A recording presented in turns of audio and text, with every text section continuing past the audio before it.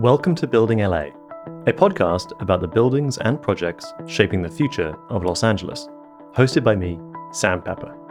I'm a licensed architect, developer, and project manager, specializing in large, complex projects. And, as you can probably tell, I'm not a lifelong Angelino. Each episode features conversations with the industry leaders driving those projects forward. We discuss what inspires them, reveal the untold stories behind these impactful projects, and talk candidly about the challenges and opportunities facing the design, architecture, and real estate industry in Los Angeles. Please subscribe to Building LA on Spotify, Apple Podcasts, or your favorite podcast platform. And if you have a few seconds, please rate the show. We really appreciate it, and we'd love to hear from you. Now, on to the episode. In this episode, we're talking to Kathy Johnson, a founding partner at the architecture firm Design Bitches, and her client, David Kuo, the chef, restaurateur, and owner of the Fatty Corporation, which currently includes the restaurant Little Fatty, the Accomplice Bar, and the recently opened Fatty Mart, all in Mar Vista. If you haven't been to one of David's places, I highly recommend it. Not only are the food and drinks fantastic, he and Kathy have done a wonderful job of creating just a great vibe. It's both a local hangout and a reason to drive to the West Side. In our conversation, you'll learn why David and Kathy's decade-long working relationship has been so successful, what it's really like to start a restaurant and an architecture firm, the challenges of running a small business in LA, and what David is cooking up next. Please note that there is some background noise in this recording, which my audio engineers are quite mystified about, but it's mild and we'll make sure to avoid it in the next episode. This is episode 10 of the Building LA podcast and the last one to be released in 2023. Thank you so much to everyone who has been brave enough to join the show and to all those who have tuned in. I'm very excited for what's to come in 2024. We have some incredible guests already lined up. Thanks again.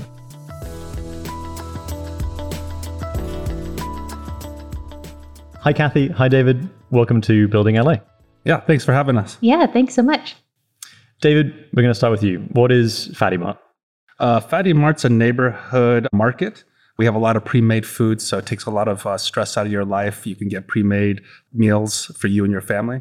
And you can also order off our pizza menu or sandwich menu or cafe menu. Fantastic.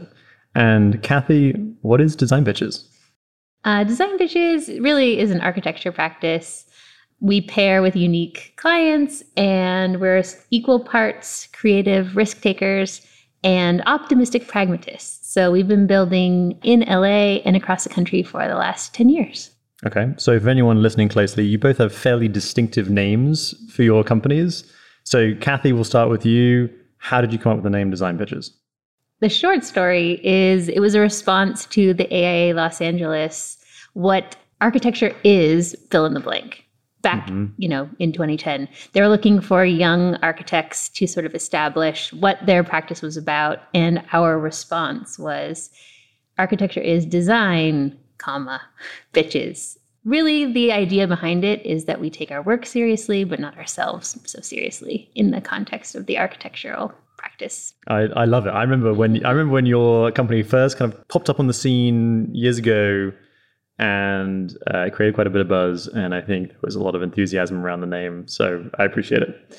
And David, Fatty Mart and the Fatty Corporation, how did you come up with that name? Yeah, so our flagship restaurant's called Little Fatty, and it's named after my childhood nickname. I grew up with 3 older brothers, and so my mom would cook a lot of food, and you had to eat fast because they were teenagers and I was still a kid. And I grew to love food, and my nickname was Xiao Pang, which means Little Fatty. So Little Fatty is a Taiwanese restaurant? Yeah. What would you say? I am a relative newcomer to LA. I moved here about 5 years ago. What is the best neighborhood in LA for Taiwanese food? It would have to be like San Gabriel Valley. That's where all the good Asian food is. But more and more people are moving out into different areas. There's Pine and Crane. There's a new Lou's Cafe in Koreatown that's pretty popular. So it's growing. There's some stuff in Orange County too. And if I'm someone who is new to the cuisine, what would be one dish that you would recommend you eat if you are diving into Taiwanese food for the first time? Well, there's a couple. The national dishes, long considered the beef noodle soup, but lo rou fan, people eat it every day. It's like minced pork over rice, and then sometimes pork chop rice is kind of like a national dish too. Okay, so warning to all listeners, you will get hungry during this episode. So you're both entrepreneurs who have created successful businesses in different fields. Kathy, we'll start with you. What motivated you to start your own company? I think ultimately it was, after spending over a decade working for other people and learning a lot of different things, I really wanted to create a different type of practice. So we really wanted to look at how architecture can be more accessible to a broader audience and also explore certain things that we were interested in, like the integration of branding and sort of the overall experience of architecture as a human being, which ties into something I've been interested in all along. It's like the human relationship to the built environment and how you can actually make people's, daily lives better through buildings.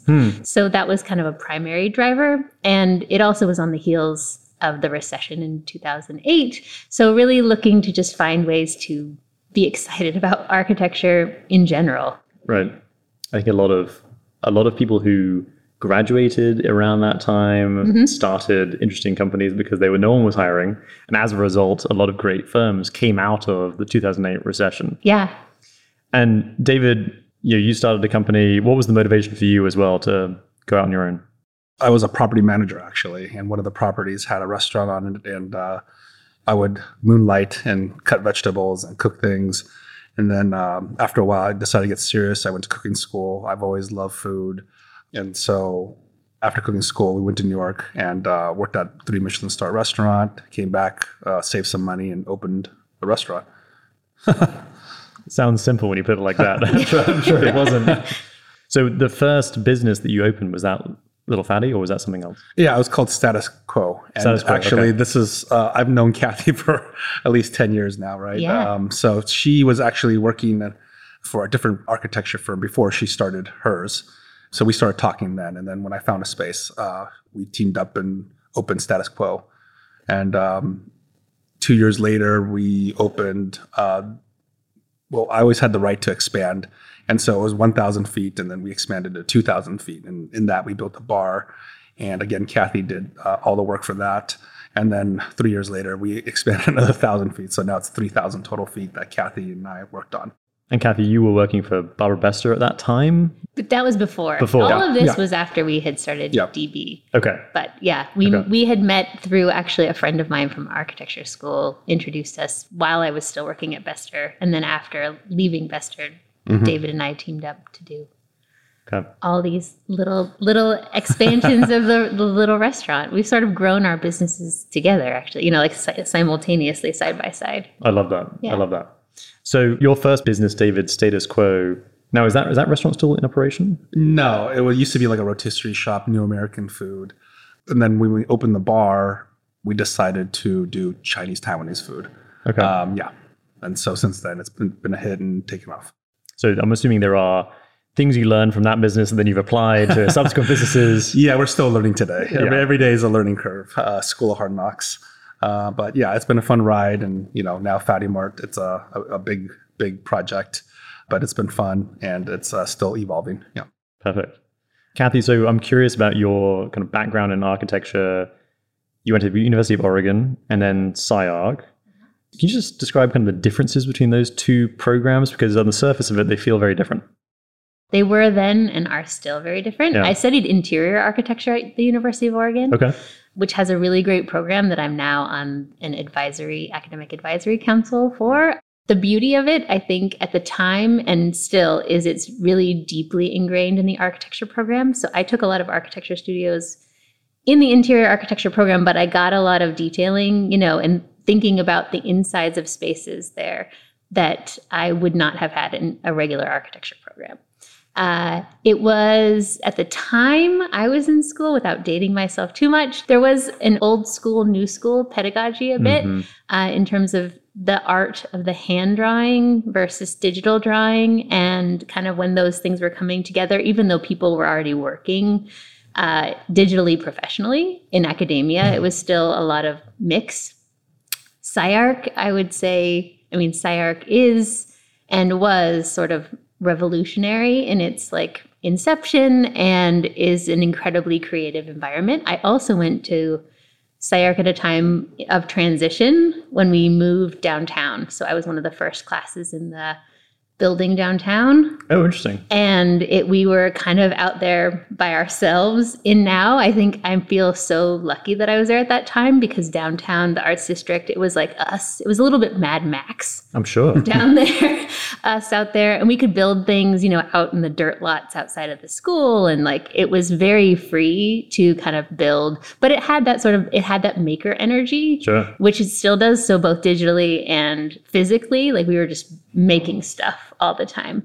The SciArc building is an amazing building in the Arts District. Did it feel just like one long workshop of creativity at that time? Particularly in those early days, I would imagine, before they really maybe matured the building? Yeah, sure. I mean, when I started, the building was only halfway open. And then when we opened the whole building, at that time, the student body was maybe about 500. So people were commonly skateboarding, roller skating, riding a bike through the school, like on the inside, because there was just space and it's a quarter mile long. So if you needed to get to the library quickly, you put some wheels on, which was also fun. Okay. So your first project as Design Bitches, was that the answer to the competition then? Did that become the first project? That was more of a portfolio because there's a little bit of a manifesto involved. And so some of the work that we included was work we had either done individually, or we created specifically for that competition. And the only thing that came out of it that was a real project was a mural that we did. But we actually did, there was a time when Bester Architecture was in a smaller building on Fountain Avenue. And they would sometimes have big murals along the front. So we ended up doing an installation of our mural on the front there. So that's one project from there that came to reality. But the rest of it, some of them were really ludicrously fictitious, purposefully, to be, a little tongue-in-cheek. Of course. And your partner is Rebecca Rudolph. Yeah. How did you develop that? I guess, what is the secret to a successful business partnership? From the outside, it feels like a successful business partnership. First and foremost, I think we're both believers that more brains are better than working in solitude. And I have always felt that way, like whether you're collaborating with your clients or other makers or artists or, the people that you work with. Because those people, I oftentimes am surprised how you'll be stuck somewhere and someone will see something so clearly that you've been staring at forever. So respecting that. But then also I think it's really just about openness and like understanding each other's strengths and weaknesses and kind of knowing how that ebb and flow happens, and just it's respect and like trust in that partnership, which I think expands also to, the other people you work with, like your clients, and knowing, when to step up and knowing that they will also step up for you like, when you need. And so it's a good balance. And David, what were you looking for in an architect when you met Kathy and started working with her? I had no idea what I was looking for. Someone that can work on budget.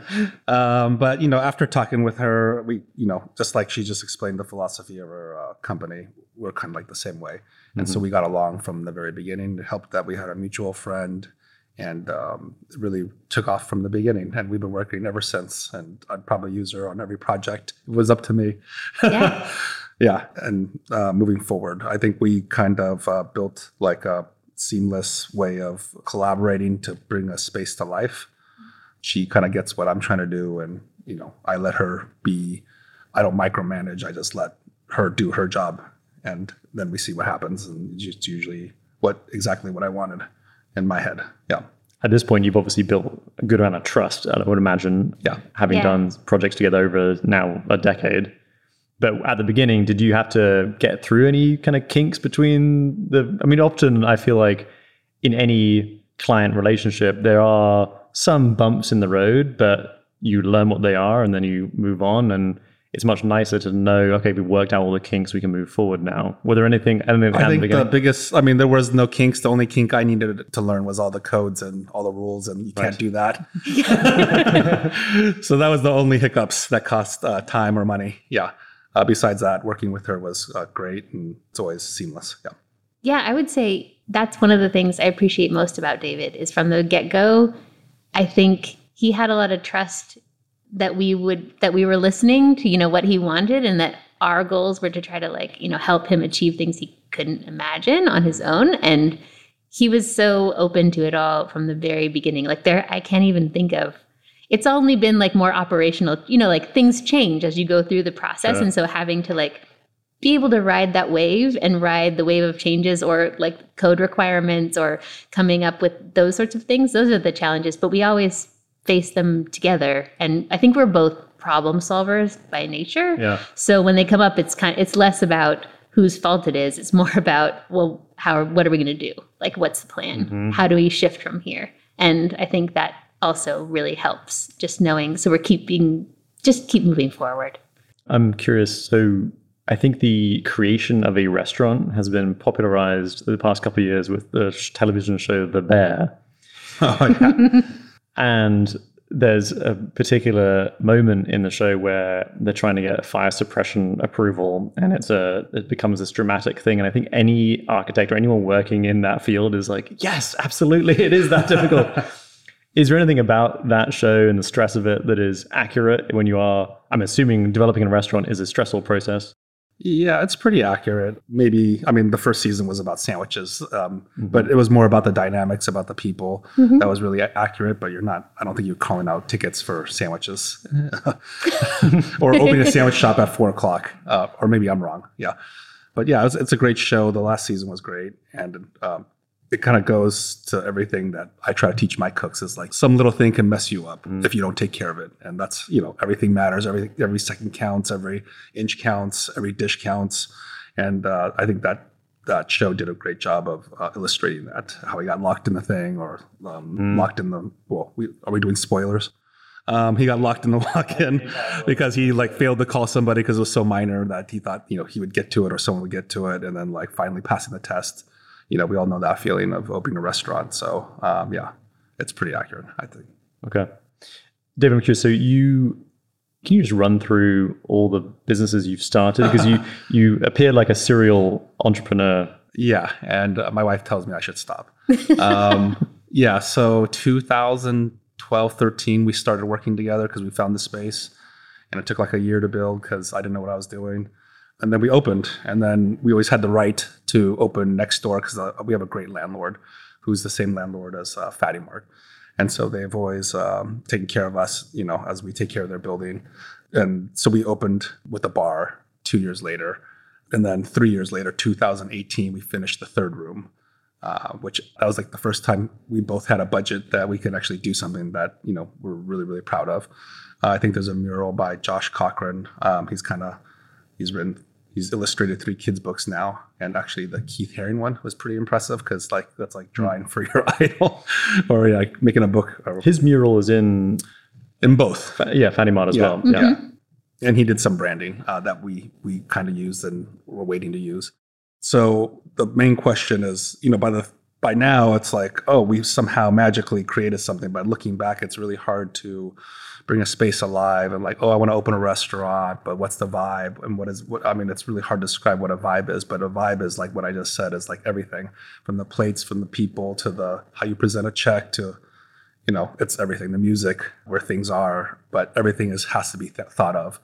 But you try to do as much as you can. And so that's why we added a mural. That's why, we work with Kathy and, that's why we put sound dampening things on that cost more money. But then you end up with this thing that's alive and always changing. I think we changed the lights recently. But yeah, it's always changing and it's breathing and it's really hard to create something. So, I think we did a good job. And I think we did the same thing with Mart. And it really came alive. How do you bring a market to life? And it feels like a space that's inviting and fun and all the murals and stuff really bring it to life. And it's a place that you want to hang out or, meet up for a coffee or eat breakfast and just forget about your problems for 2 hours. I don't live in and around Mar Vista, but I've been a Mart 3 times now, twice by myself and once with someone else. And I would agree there is an energy there that is hard to design, but part of the reason it works is that some front porch area, probably another name for it. Mm-hmm. But that creates this fantastic, almost patio atmosphere that takes you from the street, creates a nice buffer. It's full of activity. As you're walking down the street, the one thing that LA is really lacking is street activity. And you cannot help but walk past and notice Fatty Mart, even if you are not paying attention. Whereas in LA, I think you can walk past a lot of restaurants and not know there's a restaurant there. And so that's a really kind of clever piece of design. And the Josh Cochran mural just really captures your eye, and then the red paint. And we'll get into all those details a little bit later. I'm curious, David, I'm picturing you as and you can correct me, but I'm picturing you as a restless individual who has a million ideas in your head at all times. Yeah. What are other hospitality concepts that you have in your head or in the planning, which you can obviously talk about? Well, we were going to open a Thai diner with live music next door, but we were about to submit plans to the city. And then we just said, let's wait till the market opens and just see what support we can use this space for. We still might do it, but it looks like both the market and Little Fatty are just so busy that we need the space for just support. So it's an existing space that you actually so it's a record shop and a tattoo shop in between the two spaces. So it's another 2,800 square feet. And we spent a year and a lot of money developing this awesome space, but it didn't. I mean, we have to wait and see. But we might one day open it somewhere else. Yeah. Fantastic. And then we're working on something downtown, and it was out of my hands because I have a business partner, and he always works with a certain firm. Otherwise, I would have hired Kathy. But that's an ambitious project on the border of Boyle Heights and Chinatown. And it's 10,000 feet big, 7,000 foot building. It's going to have 1,800 square foot bodega market, sort of like a mini Fatty Mart with like regular coffee and a lot of services for the neighborhood. It's near low income housing. It's near expensive housing. So it's like a great crisscross of the population of LA. But it's on the border of Chinatown and Boyle Heights. And my business partner is Peruvian. I'm Asian. So it's kind of like a joint thing. It's going to have a takeout window for the neighborhood. So it's going to be like, $7 breakfast burritos, $8 burger, that kind of thing. But growing up, I always liked those little diners like Jim's Number 10 or whatever it is. And so you can get pastrami, you can get a fried chicken dinner, you can get breakfast burrito, that kind of stuff. Of course, pancakes and stuff. So it'll be a variation of that, through my own lens, I guess. And that's going to be like the takeout window. And then like the main frontage is going to be, this is going to sound crazy. It's going to be a cevicheria sushi, kind of like, oh, wow. But everything's going to be Latin. So this whole restaurant's going to be Latin. Okay. So it's a bit of a departure. Yeah, but using Latin and Asian ingredients wisely. It's not going to be like fusion or anything like that. And then, so there's a ceviche, raw bar, sushi. And then there's a 60-seat inside, I say, and 20-seat outside bar. Outside, right now I say outside because outside is a parking lot, but we're going to enclose 2,000 feet of it. Simple structure because we're going to do Korean barbecue service, but it's going to be Latin style with all Latin ingredients. So it's kind of crazy. So when you sit down, there'll be panchan. There's going to be like carts. It's going to be like, what salsas do you want? The next cart is what tortillas do you want? And the main cart is like, what meats do you want to put on your grill? And then after that, there's another cart where it's like all cooked food and like, because you're grilling, but I want a tamale or I want some birria or whatever. And then the last cart would be a churro cart that you make sundaes out of. This is all in my mind, of course. but it is. Does that sound cool? It does sound cool. And so it's like Korean, what I really want to do is bring some light to the city of LA, but also showcase all the great stuff of LA. So I think this next project is that. We'll have a store that represents, everything from Asian to Middle Eastern to Latin. And so some of the food will be like that. But then, we have a cool takeout window that's like tacos, burritos, burgers. And then we have an awesome seafood bar. And then, obviously, we're known for cocktails. We're top 10 restaurant bar named by Tales of the Cocktail. I don't know what that means. But we keep winning awards. Our bartender's pretty high up there. So we take our drinks seriously. But the Korean barbecue part will be super fun, I think. Is crafting the menu and the experience the part that you enjoy the most? Oh, I mean, it's very, very painful right now. I don't know why I do it to myself. Well, but yes. when you're talking, it's like hard to, like your excitement about it is contagious.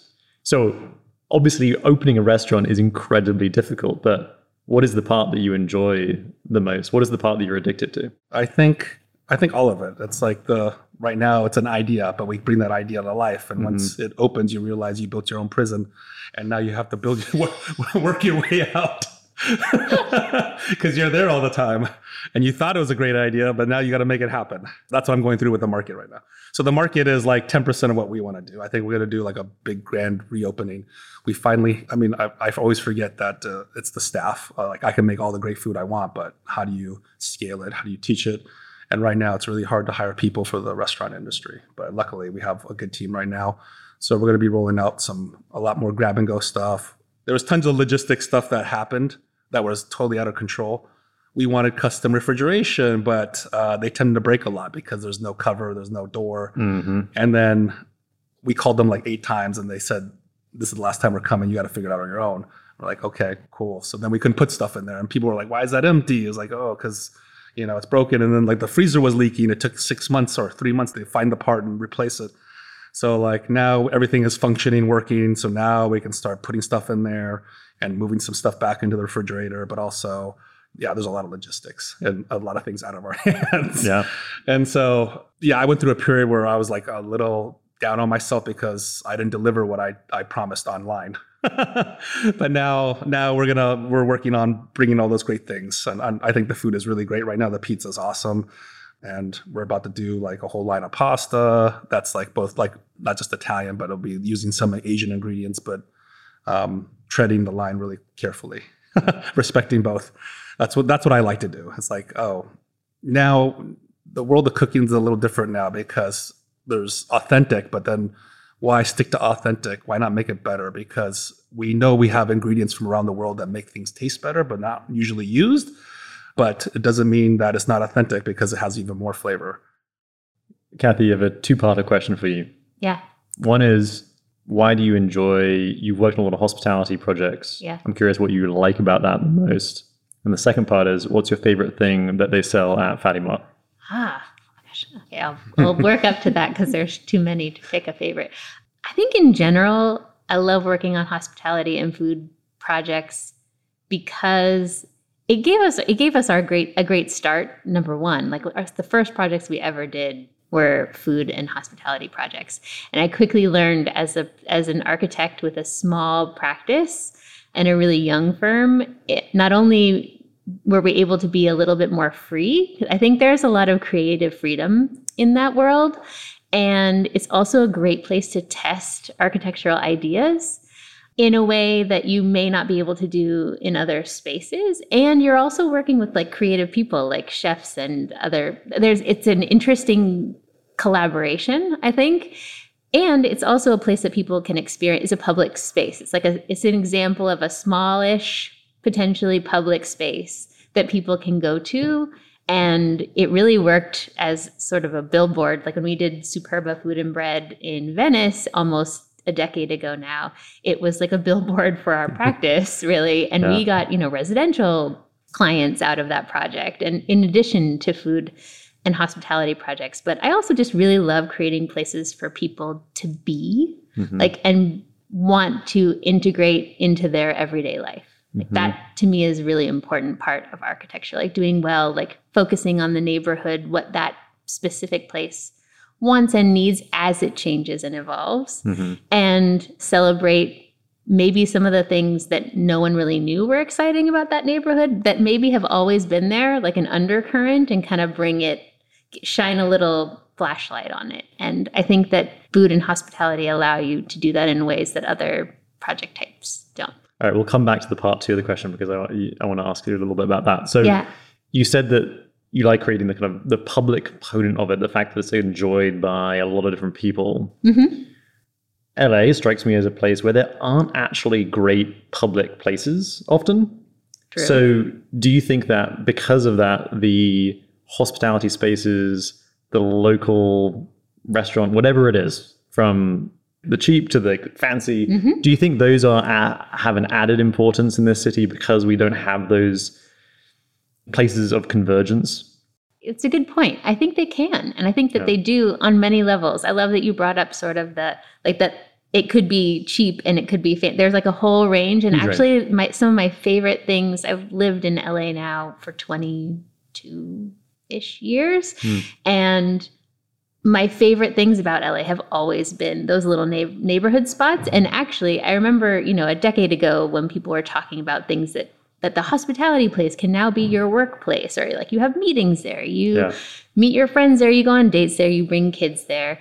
But I think that has always been happening in LA. Like you could be at a taco shop somewhere, somebody's having a meeting or talking about something over food. And I love the idea that it can be, it's like a place of business. Like like people talk a lot about living your life and like people coming together over food.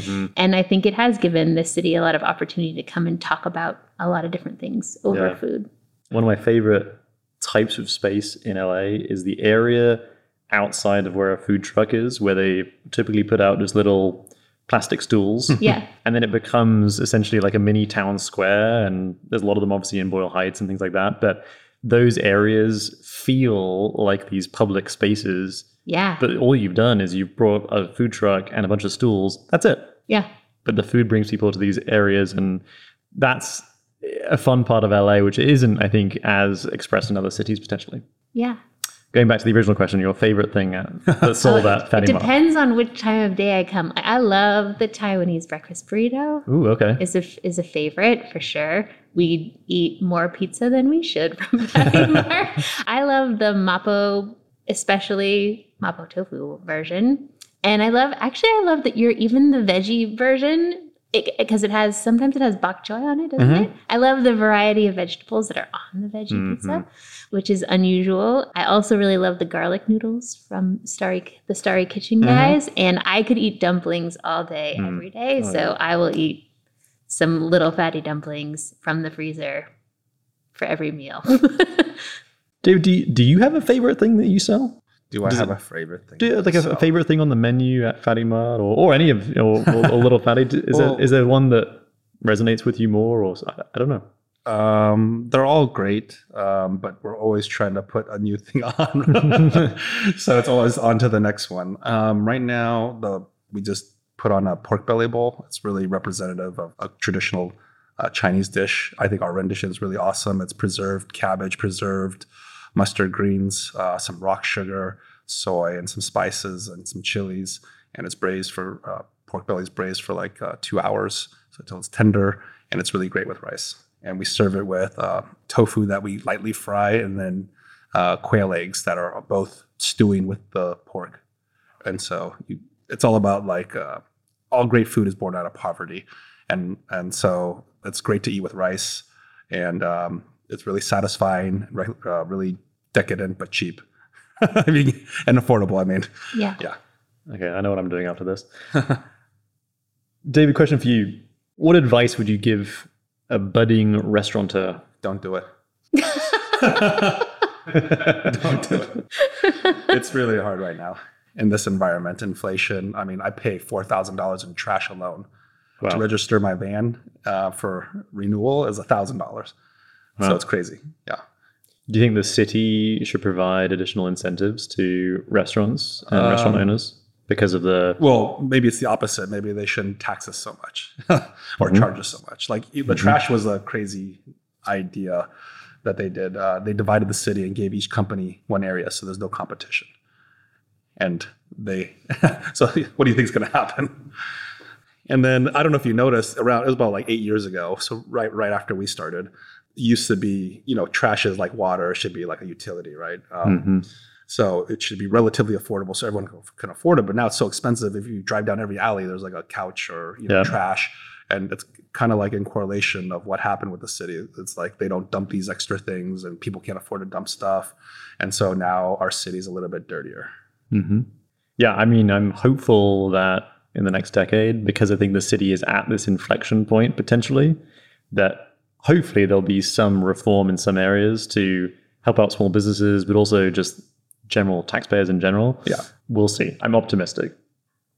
Kathy, what's your advice to someone who wants to start an architecture firm? Same thing. Sometimes same thing, but I think really, I was thinking about that, and I think that the biggest thing, number one, my first advice would be, don't underestimate working for someone else for a while. Like, I think that there's this huge thing, especially right now, this influx of people wanting to just immediately finish school and then immediately start your own practice. And I think that there's so much opportunity for creativity and learning on someone else's dime and someone else's, responsibility that shouldn't be underestimated. And I think all of those experiences will only help you, if and when you do start your own practice. And then once you do start your own practice, I feel like I often say never underestimate who you meet, because even while you're working at somebody else's office, it might be someone lower on the, somebody who works for that company at a particular time, and you're working together on a project, but they're not in charge, but they may be in charge of something else somewhere down the line. And a lot of those connections, just those meaningful collaborations, they stick, and people remember, when it was really great to work with you, they'll remember it and they will come back. So a lot of the clients that we've gotten over the years, they were just a smaller piece of a different puzzle somewhere else, and we kept in touch, and then they started something else. And just finding, even in the littlest of project, there's room for your creativity and voice, and don't feel that it needs to be huge out of the gates, and staying small. Yeah. And being thoughtful about it, because overhead can kill creativity. Yep. So. And bureaucracy and bad clients and all those things. Yeah, exactly. So both of you have hired folks to work for your companies. What do you look for when you're hiring somebody? I think specifically, I look for people who are really have clear and interesting ideas of their own, and they're inspired by something in specific, but they also are open to the ideas of others. They're good collaborators, and they're willing to work with other people, and they see something exciting and some ideas that someone else might bring to the table. Also, people who are willing to just kind of jump in and see that every opportunity is a learning opportunity, and there's something to be gained from it, and are willing, our practice is pretty small right now. We're 5 people. So the pro is you're going to see how a business runs, and you're going to learn how a business runs more so than working in a giant corporation. Yeah. But you also may have to wear some other hats. So you have to kind of jump in. Everyone's HR, everyone's accounting. Right. Everybody, you're sort of participating, but especially if you intend to open your own practice someday, it's such valuable an experience that you can't really obtain in a larger business. Yeah. Yeah. So just the willingness to kind of jump in. Yeah. And be proactive. Yeah. That's the one thing I like, when people just see something and they do it rather than waiting for permission to fix it. If you see something that needs to be fixed, just do it. I'll be thrilled. Yes. So, same. Yeah. And David, you how many people work for the Fatty Corporation at this point? It's almost 100 people. Wow. So it's kind of crazy. That is crazy. And you hire for a different number of different roles. Yep. Do you do all the hiring, or does someone else do the hiring for you? The chefs and the front of the house managers hire for their departments, but obviously there's managers, so we all interview them, and we all collaboratively decide on higher upper management decisions. And is there a particular quality you look for in folks, or people? We look for more their the skills we can teach, and but we're looking more for attitude and like Kathy said, listening. If they can follow through, the bar's kind of actually low. If they show up. Yeah. So basically attitude and how you carry yourself, and just the basics of hospitality, if they can show that. And a good example is Dora. She started as a line cook, and now she's not only the one of the head chefs at Little Fatty, but we trained her so that she can help at Fatty Mart too. And so she was helping me right now. And she's helping me develop recipes. And so I really like mentoring and teaching people. Getting back to what you said about starting a business, I try to save a little time, 2-3 hours a week, to help other people, people that are starting out. I always check on them and, just give them advice, and they have questions and stuff like that. So I definitely like giving back, but it's a really hard environment right now. They actually just closed a restaurant. He had 3 and he closed 2. Oh, wow. And now it's just fried chicken. It went from fine dining to Korean classic food, fine dining. That was 2 of them that he closed. Yeah, now it's Korean fried chicken. Okay. Yeah. Yeah, sign of the times, unfortunately. Is a good client what makes a great project? Well, I don't think it's the only thing that makes a great project, but it's essential. So a great project can survive a bad client? I think it can, but I do think that a great client is an essential piece of the puzzle. Yeah. And a great client can, be a variety of different like personality types, I think. But it really comes down to that level of like respect and trust and establishing that sort of very early on so that you can both be really working together towards that common goal and trusting in my client that they are figuring out, certain things on their end and we're helping them, and then vice versa. I want to hold back on talking about tikka masala. That's dangerous territory. I noticed you had 108,000 followers on Instagram. It's probably more like 150 at this point. I don't know. But also when I search for you on Google, it comes up as internet personality. That's your title on Google. Not a chef? Not a chef. Not a chef. Wow, not an entrepreneur. I haven't Googled myself in a while. So your online presence, though, is fantastic. It's enjoyable. I'm assuming you think that has a big impact on driving demand. Do you see it as a necessary evil, or is it something you really enjoy? In the beginning, it was a necessary evil, but now I look forward to it like we were just prepping for tomorrow. We usually try to shoot like a whole bunch of videos, so it's tiring. We shoot every other week. So we try to get at least 8, 12 videos out of it, and half of them are recipe videos. But I enjoy it. I think as I get older, and the reason why I built Fatty Mart is like I can cook all this great food. It was really born out of me and my wife. We live in Culver City, and we'd be like, oh, let's go get food over here, but I can make it better. Oh, let's go get this food. Oh, it's not authentic. What is authentic? I don't know. So it's my whole life dream to explore cooking and figure out what is tikka masala, what is birria. Oh, tikka masala is actually British. It's not even Indian. Okay. Yeah. So so we want to discover what is, we every time I make a recipe, I try to pay homage to what it is, but also how to make it better, how to make it taste like the taste amplified, not taste different.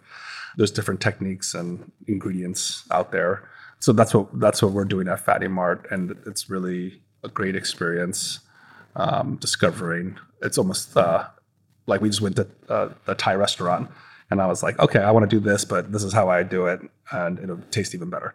Or this is the authentic version. This is our version. Try it out.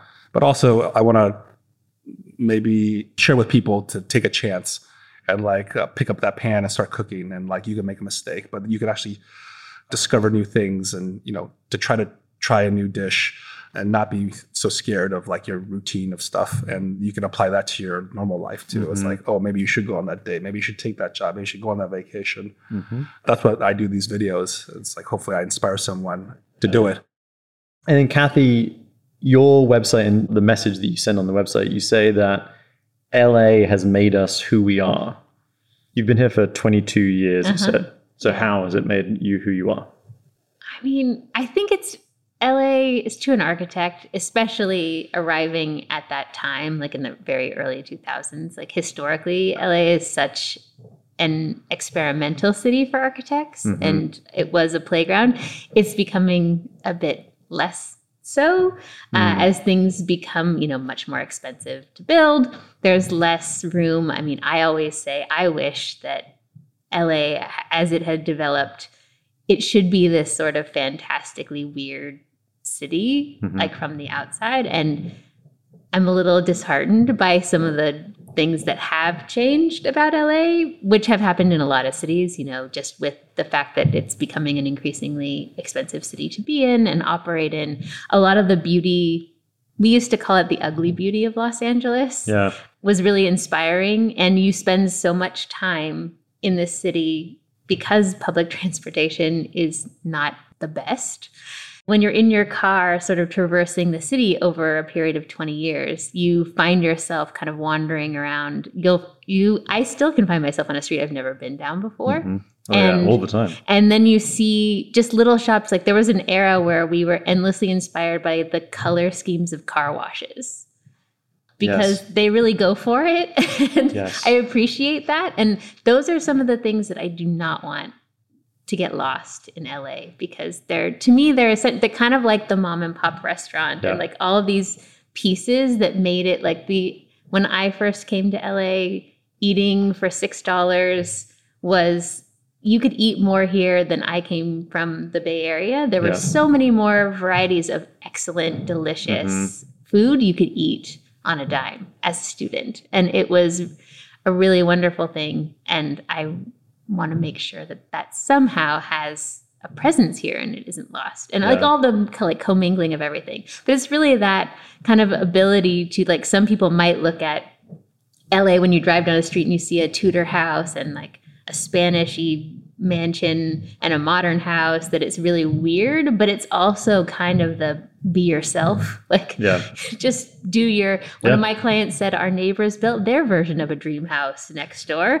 And just the openness that, okay, it may not be for me, but that's like a very polite way of saying it. It's like, it may not be for me, but it's cool. Like, we're okay. And I like that mix of it all. And that idea of, rather than just being ugly. I think a lot of people, outsiders who haven't spent a lot of time in LA, might think it's an ugly city. But I think it has this idea of ugly beauty, is that it's just not refined or pristine, but it can be extraordinarily beautiful if you just look more closely. It's got a scrappiness to it. Yeah, I love the scrappiness. Is unique. And I agree. I think it satisfies my curiosity a lot, because there's always a surprise on every single block. There's something, for better or for worse, that was not expected. Yeah. Right. And it's funny you mentioned the car washes. One of the first things I noticed when I came to LA was a lot of the car washes that were built, I think probably in the 50s, 60s, and 70s, that are kind of crumbling now. Yeah. I'm like, man, that'd be a great coffee table book, or I don't know, Instagram profile at this point. Who knows? Just to document every single one in LA. Because there is some spectacular architecture there. And again, it's a little bit like the town hall or the town plaza of LA is the car wash, because everyone's sitting there waiting for their car to get washed, and there's a hub of people and there's a hub of activity, and it's centered around the automobile, which is, of course, tied to LA. Yeah. So I have a few more questions for you regarding the Fatty Mart project itself. So David, specifically for you, the idea to open a deli/grocery store, was this a concept that you had always had from day one? Why didn't you just open up another restaurant? Yeah, that probably would have been easier. Like, I think I touched upon it before. It was really me trying to offer all the great ethnic food of LA under one roof, kind of thing. So you can get Latin food, you can get Middle Eastern food, you can get Indian food, you can get Chinese food, and great pizza.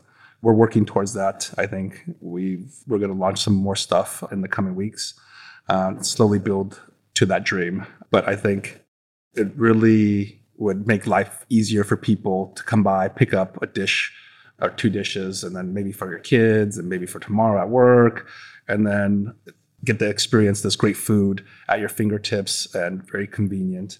I think that was the whole idea. Plus pizza and we do have a restaurant back there, and there's a whole rice bowl, noodles, and sandwiches and pizza. You signed the lease, I believe, in July 2020. Yeah. Do you enjoy taking risks? The world was shut down then. Yeah. So the good thing about this is this was all a learning lesson. There's a CFO, there's a CEO now, and it's not just me making decisions. Like I said, our landlord is really great. They gave us, it was supposed to be $1 rent for the first year, $2 rent for $2 a square foot the second year. And then we're on a rent roll for 20 years at 3%. Oh, wow. Okay. And so they're really nice to us. And, although we did invest a lot of money into their space and make it nice. So it's a great partnership. But we always knew that my landlord operated the market. So I knew, she's like 73 now. Okay. And I always wanted to take it over. And so when the chance came up, we decided to go ahead and jump on it. Got it. And then Kathy, how did you approach this space initially? The overall layout? I mean, I think the biggest move we made was the porch, which you brought up earlier. And I've had the good fortune. I live only a couple blocks away. Okay. And have for 15-ish years now. So this market has always been a market. And actually, once we dug into the history of the space, it's been a market since like the 40s. Oh, interesting. Okay. For a really long time. And the idea of it always had this feeling of potential but you never really knew what you were going to get when you were there. And it was very different than it is now, in that there were screens in that original facade, like where all the windows are. So we kept the facade of the building and popped out all the glass and the screens, which were sort of cutting it off from the street. But that being said, it's like the idea of opening it up really allowed us to create that engagement with the street, which was really lacking along the street front of Venice Boulevard, which after the Mar Vista has also gone through the Great Street Project, that section of Venice Boulevard, they've been working for years.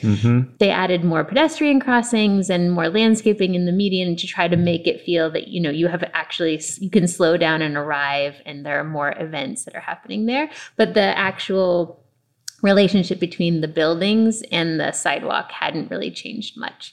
And in LA, I think one of the challenges has been for years that landlords didn't value outdoor square footage. Like they probably felt that they couldn't, or they probably couldn't charge people the same amount as for renting like a covered outdoor space as they could for interior space. So they just locked everything in. And I think the beauty on the upside of everything that happened with COVID is like having an outdoor space that's fully operational, like all year round, became more valuable. And, you know, the idea of pushing that storefront back and creating that active buffer was the biggest design move. And it was like the first idea. And it always has been like the biggest and most important idea, I think. Yeah, it really works. I mean, I think a lot of landlords are hesitant to provide covered outdoor space because of security issues. Did the overall business concept evolve at all during the design phase, or has it been pretty consistent? No, it's changed. Didn't it change? Oh, yeah. Yeah. At first, we were going to be like an Italian. I knew I always wanted to do pizza, so I was like, oh, let's just make an Italian deli. It was not, you know, only besides Bay Cities and Sorrento's. And then it slowly evolved to Fatty Mart, I guess. Yeah, being true to who I am, I guess. Oh, okay. And then the duration of the design phase, how long was that from like the first conversation you had to doors opening? 2.5 years. And that it was long because of the time that it took place. And there were complications with COVID, clearly. Like we started designing like during the heat of COVID, but then there were other I think in 6 months you submitted to the city. Yeah. And then 9 months we had permits, but then I had trouble with the SBA, but eventually we got our SBA loan approved. So it took like a year to get an SBA loan. Okay. Just a year. Oh my God. I mean, again, so you're speaking to the barriers of entry in Los Angeles. Yeah. Yeah, the city is not helping themselves on that one. The biggest challenge in designing the space, was there anything that you came up against that surprised you? A lot of huge surprises. I mean, it's an older building, but actually for an older building, didn't have as many. There can be crazy surprises that you find with older buildings once you start digging into them, but we didn't really have to dig that deep. I think the biggest challenge is the evolution of the business itself, and as an architect, trying to design for flexibility, but then you're still trying to support like certain needs that can't be that flexible is always a challenge. So understanding that, trying to think about the flow of people in a variety of different ways, things that could move and things that maybe have to be more permanent because of infrastructure, and moving plumbing and moving electrical is much more challenging than moving shelves or fixtures. So trying to keep that in mind, like as we designed it, that's challenging, especially as something is evolving. It's not specific only to this project. Like that happens a lot, especially when people's businesses are growing or they're kind of developing an idea while you're developing the design. It's inevitable that they're going to be those challenges. Hit against a piece of kitchen equipment that has a 12-month lead time, and something that dictates then when you're opening. So that kind of thing happens a lot. Yeah. So you're both very embedded in the Mar Vista community and know this area very well, particularly that intersection, Valero, there's a post office there. Mm-hmm. What do you hope this area becomes? And Kathy, we'll start with you. What do you hope, like, what's in your wildest dreams, Mar Vista and that intersection in particular? What is it in 10 years? I really hope that that stretch of several blocks becomes more vibrant in like, I hope that it can pull the people out of the residential neighborhoods more than it does. I think it's already starting to do so a little bit more, but in other neighborhoods I've lived across LA, like there are certain little sections of town that really are successful at pulling families in particular. There are a lot of families in Mar Vista and people with little kids, and like trying to find places to go eat and for people to actually like walk down the hill and come to that section. That would be really exciting for me, I think, getting people out of their cars and spending more time in the neighborhood. And a mix of like, I love that the School of Rock is still here. So there's like, I will meet a friend whose daughter takes lessons, which I'm very envious of, at the School of Rock. And we'll meet up at Fatty Mart, afterwards, or like while they're playing a musical instrument, we'll grab a coffee at Fatty Mart or something. And so I think that more places like that are sort of opening up onto the street would actually add that vibrancy that this little strip of city needs. You agree, David? Yeah, I think in 10 years there's going to be more services and more restaurants, more bars, more cafes. This is a great neighborhood. There's a lot of houses, both houses and apartments. It's a good mix. There's a big demographic, especially people with kids, but there's a lot of people without kids. And so we're just, I think a lot more growth, a lot more businesses will be coming in. Last two questions. What continues to inspire you about working in Los Angeles? Yeah, so I think LA has the greatest concentration of great ethnic food. And so that's really inspiring. And I described what that project downtown is going to be called. I think it's going to be called Juntos, which means together. So really, every time I go, people always ask, where do you go eat? I don't eat at restaurants. I go to all the ethnic food places that are restaurants, but I don't go to the newest, hippest place. I love eating authentic, quote unquote, authentic, trying to find the, dishes that I've never eaten, or hey, this place has the best tom yum soup. Let's go try it.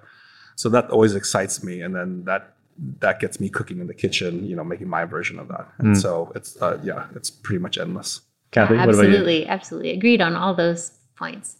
I think as an architect and designer, I love that this city has always been a creative city at its heart. There's such a huge percentage of creative people. And when I say that, it's across a variety, from, people working in the food industry to people working, whether they're working in movies or TV or art or whatever it is. I feel like there's something about Los Angeles that draws the creative people in any of their sectors or whatever their specialties might be. So I love that there's endless surprises of can meet a variety of people who are always approaching something from a creative way, if that makes sense. And I think because this city is sort of born of experimentation in many ways, people are always really trying to push and stretch new things, just keep repeating the same thing over and over kind of isn't in the DNA of the city. Yeah. And that's part of its appeal. And I love that because it's we're all evolving together for better, for worse in different ways. And that creativity is always inspiring to me. Okay. Last question. This is for all the explorers in LA. What are your 3 favorite buildings or places in Los Angeles? Either one of you can start. One of the things I love most about LA is it's a city surrounded by nature. So a lot of my favorite things in LA are the things that I'm not doing enough, which is I even love going up to Kenneth Hahn is kind of in the middle of the city, Great but park. it's a beautiful park. It's has this interesting perspective, and the view of the city is different. And I love it up there. I love the Eastern Building downtown, which is an old deco building. The blue one, right? The blue one, Yeah. which is just so beautiful, especially in the sunset. I also love the beach, which is very stereotypical, but I love the smell of the ocean and the ability to like be in a city in close proximity to the ocean where you can just kind of walk, soak in some of the smells in particular, and then kind of go on with your day. So I'll think more on the buildings, but the Eastern always comes to mind because it's just endlessly beautiful. Yeah, especially at sunset. Yeah. All right, David? It was a Hawaii supermarket, and it has a wide range of Asian products. It has, I got in trouble because it had live turtles, so you could take them home and eat them. It has fish tanks. It has a butcher shop. It has home appliances. It has chairs. It's like an Asian Walmart supermarket. So it's really, really great. I love shopping there. I spend a lot of time there. I learned a lot about sauces. I pretty much bought every sauce that's in the sauce aisle and every ingredient there just to see what it tastes like. And, that was my education. It's a great place to order, get fresh fish and fresh meat, stuff like that. And pick up a rice cooker. What else do I like? And two more. So 2 more, let's think. Grand Central Market. Ooh, okay. Yeah, because my favorite stall is the carnitas stall because he gives you enough meat on a taco or on a tortilla that I usually separate the 2 tortillas and I make 2 tacos out of it. Yep, I've been there. But also, like you can get pastrami, you can get Thai food, you can get now barbecue and all great stuff. Yeah. And lastly, Central Park. It's nearby my house and I have 2 kids. So during COVID, we would walk around there. There's actually a good mix of like the soccer field. You can barbecue over there. There's basketball courts. I think Clippers sponsored it. So it's like a nice basketball court. But most importantly, there's a lot of open green space. I think there's like a mini, what do they call it? Pantheon or what is it called? There's a band shell there that where it's like that Michael Maltson's office designed, and then there's a berm that you can sit so it's on, sort of like a grassy berm. Yeah, I don't know if I know this So they place. have concerts there. Sometimes they watch movies there. Okay. My kids love feeding the fish and turtles. There's like 3, 4, 5 big ponds that they maintain. There's fish. Yeah. There's a big koi in it. You see a lot of bugs because we actually call it in Japanese the kani park. Kani means like crab, but there's little crawfish. And so my kids used to go there and try to find the crawfish. So it's like there's a lot of nature in one little space that's like right next door in a big urban environment. I think the best part that I love about that park is there's orange chain link around the basketball. And at sunset, it turns the most epic color. It's like the orange and the purples kind of go together, and there's a pond there that has a tree in the middle, and it all reflects the tree. It's really lovely. Wow. Yeah. I love it. Yeah, so it's great space. Yeah. All right. David, Kathy, thank you so much. Yeah, thanks for having us on so the much. podcast. I hope you enjoyed that episode. If you did, please consider subscribing to Building LA on Spotify, Apple Podcasts, or whatever your favorite podcast platform is. As a bonus, if you have a couple minutes, please consider rating the podcast and writing us a brief review. We'd really appreciate it. And of course, if you have any questions, please don't hesitate to email me at sam@buildinglapodcast.com. Hope you tune in again soon.